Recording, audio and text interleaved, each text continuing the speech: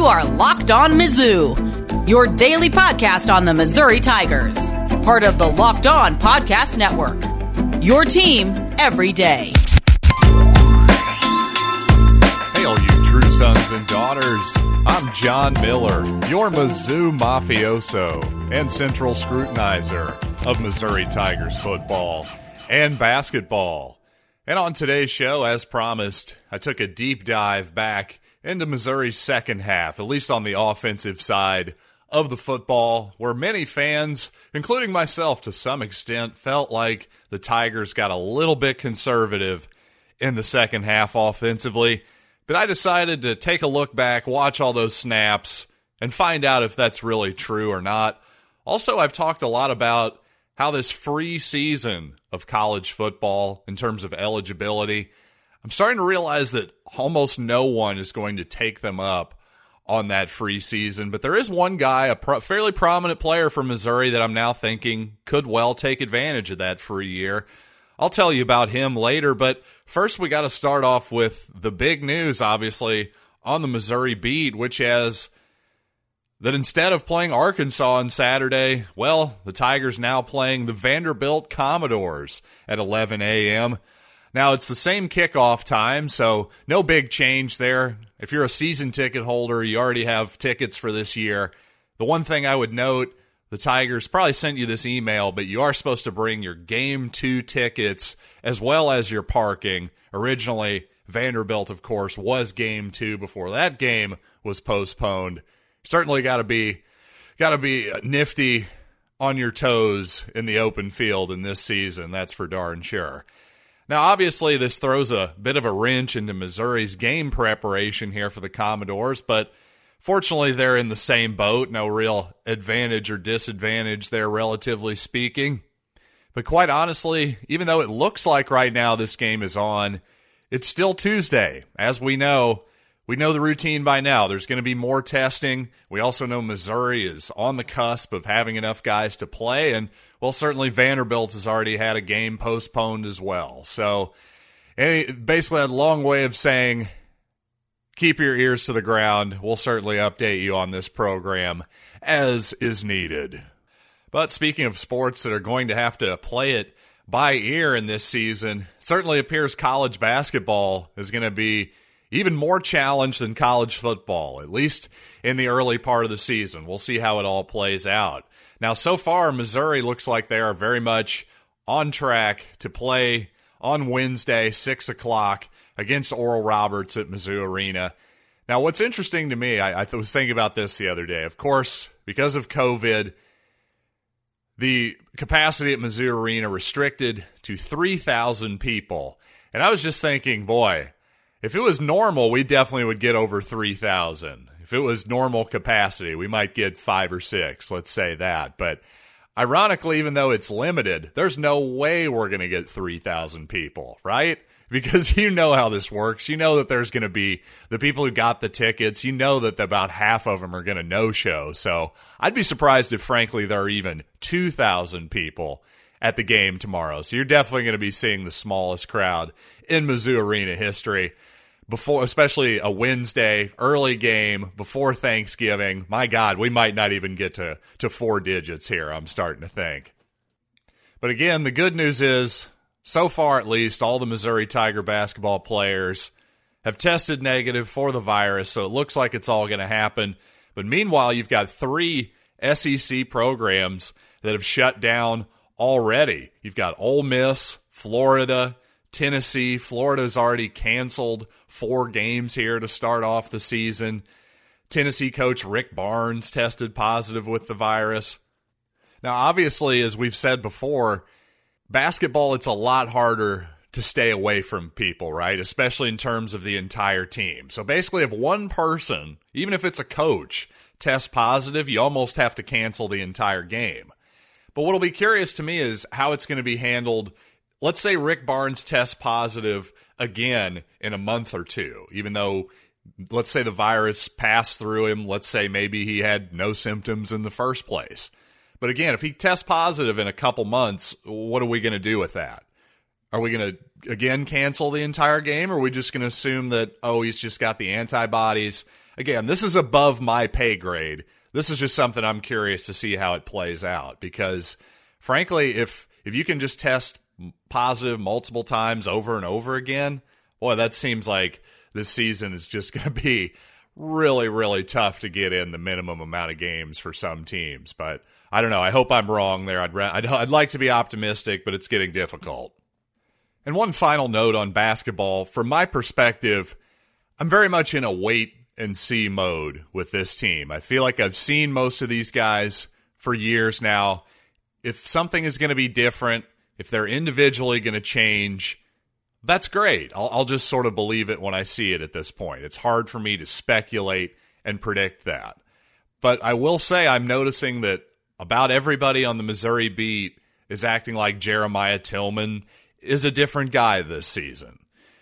In fact, Dave Matter just tweeted out, again, Mizzou beat writer Dave Matter at the Post-Dispatch, even on Zoom, it's striking how different Jeremiah Tillman sounds. Says he's, quote, at peace this year. Says he was, quote, all over the place in the past, but has, quote, more discipline in his life, and it's helped him on and off the court. Well, again, while I'll believe it when I see it personally, I want to actually see it on the court.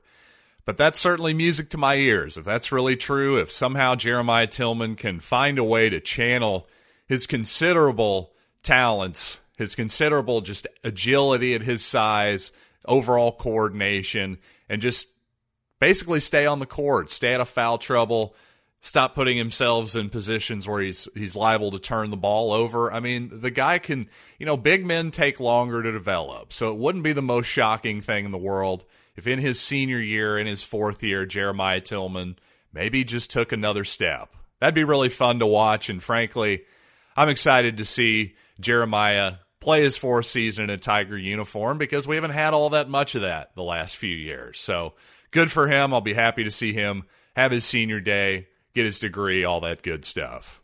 And you know what? When Jeremiah gets that degree, since he's of age now, he's 21 plus, well, what better way to celebrate that great accomplishment, being an actual true son, than with the cold mountain refreshment of Coors Light. And listen, I'm not going to sit here and tell you people that when you're celebrating with Coors Light that you should shake it up and spray it all over the place like you just won the World Series. But then again, I'm not going to tell you to do that either because it's up to you. The people at Coors Light want you to celebrate how you like to celebrate individually. All I know is that Coors Light is the one I choose when I need to unwind. So when you need to hit reset, reach for the beer that's literally made to chill. Get Coors Light in the new look delivered straight to your door at get.CoorsLight.com. Again, that's get.CoorsLight.com for beer delivery. Celebrate responsibly. Coors Brewing Company, Golden, Colorado. By the way, before I get to my breakdown of Missouri's offense in the second half against the Gamecocks, I just want to give a very, very sincere congratulations to Jontay Porter, who just signed a 3-year, $6 million deal to stay with the Memphis Grizzlies. And that's just really great to see. I think Jontay Porter's a good kid, always loved his game. And quite honestly, after he tore his same knee for the second time, you wondered if a kid who I previously thought had NBA lottery type talent was ever going to be the same again. So, obviously that remains to be seen, but a good sign. And regardless, $6 million, yeah, before agents and taxes get to it, all that. Say it's $3 million. Fine. That's a life-changing amount of money, folks, and, well-deserved. Good for him. He's definitely put in the work to get back, clearly. And you know what? A good deal for the Memphis Grizzlies, too. Just $2 million a year against the salary cap for a young, big guy who can shoot, agile. I think that's a heck of a bargain, honestly. I think it's a really smart gamble and a low-cost gamble by the Grizzlies, and obviously Jontay, the beneficiary. Now, on to that Missouri second half. And Missouri did possess the ball first in that second half. You can't say they did go 3 and out on this first possession, but you definitely can't say they were conservative here. First play, Connor rolls to his right, throws a throwback screen pass, to Jalen Knox that's well defended by the Gamecocks. Then a play action on second down, nothing there, incomplete. And then a second incompletion on this series on 3rd and 10. Had to get rid of the ball a little bit more quickly than he wanted to. Now, obviously, you never want a 3 and out, but I can't say that, they just ran it into the line 3 times. That didn't happen. Now, the next possession, Missouri picks up a couple first downs. Now, Roundtree runs for basically no yardage on Missouri's first 2 plays, but a good empty formation screen, you might remember, to Tyler Beatty, makes a good individual effort, reaches for the sticks, gets the gain. Then a couple runs, one by Bazelak, one by Beatty. And ultimately the drive just kind of stalls out after a couple more runs. So honestly, on this first possession, I think you could argue that, yes, Missouri was too conservative, because on all 3 sequences, on all 3 down series, I should say, on first down, second down, run. It's a lot of running. And ultimately, it didn't get a whole lot on the second and third series. The drive doesn't work out. Ultimately, it's a punt. Now, the next possession starts off Barrett Bannister wide open down the left sideline, gains 25 yards. That follows up with another 3 straight running plays, then a play-action pass where Bazelak's under a little bit of pressure, needed probably another second or so to get the ball downfield to Nico Hay. Instead, probably makes a smart decision, honestly, dumps it to Roundtree for 4 yards. To me, that's a smart conservative play there when you're winning the football game. But then on 3rd and 7, Missouri's kind of in that no man's land where a punt doesn't really help you, but you're too far away to kick a field goal. Bazelak throws it underneath to Kiki Chisholm, short of the sticks. It's now 4th down and 4 from the 37-yard line. Missouri, the 14-point lead. There's 13 minutes left. Now, to me, you can make a good argument. Again, it's 4th and 4 from the 37. You can make a good argument that Missouri should go for it here. But instead, they go conservative. But they do something smart, in my opinion. They take a look. They come out in a formation. They at least take a look at the play and see, is this going to work? And if not, well, they didn't love the look, so they end up taking the delay of game penalty, 5 yards, bring out the punting unit. Fine and dandy, but for whatever reason, it took the punting unit a while to get up there, get lined up or whatever. So instead of taking a second straight delay of game penalty, Missouri calls a timeout. Now, I didn't understand that at all. I'd much rather just take the second delay of game, take the 12 men. To me, that was dumb. You're just going to punt anyway, so what's the difference? And ultimately, it ends up being about a 29-yard punt. South Carolina takes it over at its own 12-yard line. To me, just go for it there. It's 4th and 4. And on 3rd and 7, have the mentality that you might go for it on 4th down too, because again, you're in no man's land. To me, that was the one sequence that was far too conservative for my liking. And frankly, if you're going to go conservative, well, go all the way. Don't waste a timeout. Just take 5 more yards on the punt. Grant McInnes would have done just fine with that 5 extra yards. But to the Tigers and Eli Drinkwitz credit, the Missouri defense did force a punt by South Carolina anyway. So no real harm, no foul there. So with that said, let's break down the 4th quarter on the other side of this break. But first, during the middle of your day, do you ever hit a wall?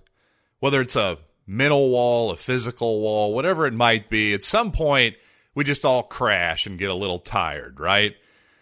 Well, there's a new product called Built Go that will help you break through your wall every single day. And the great thing about this product, it's really convenient, 1.5-ounce packages. Put it in your briefcase, your golf bag, or even your pocket. Put it wherever you want. But the best thing about it, it's 5-hour energy without the same crash feeling. Plus, it's natural, so it's better for your body. It's like drinking a Monster energy drink with 1/3 of the caffeine and, frankly, better results.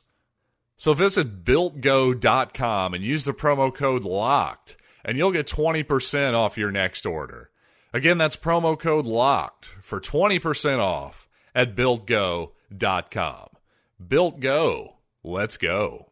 Now, like the third quarter for Missouri offensively, the fourth quarter started off with a 3-and-out.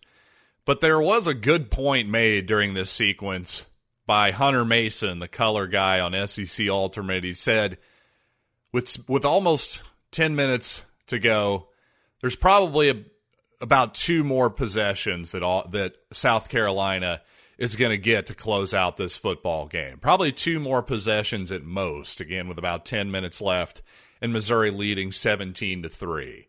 So again, if you thought Missouri got a little bit too conservative here, well, I wouldn't blame you, but again, if you do the math there's a fairly good reason for it. But of course, after this 3-and-out, Missouri unable to push field position any further. South Carolina finally gets into the end zone, cuts the lead 17-10 now. And this is where on 3rd down and about 2, Eli saved that, what I called the 1-yard play or the 1-yard rule play, where Barrett Bannister sets a pick, and it's a legal pick because the pass is behind the line of scrimmage to Tyler Beatty. Ends up getting an easy first down there. Nice design for sure. So that was obviously a crucial play there with 5 minutes left for sure. And now at this point, there's really not much to criticize. Roundtree runs for 2 yards a couple plays in a row, forces South Carolina to call its first 2 timeouts with under 3 minutes remaining.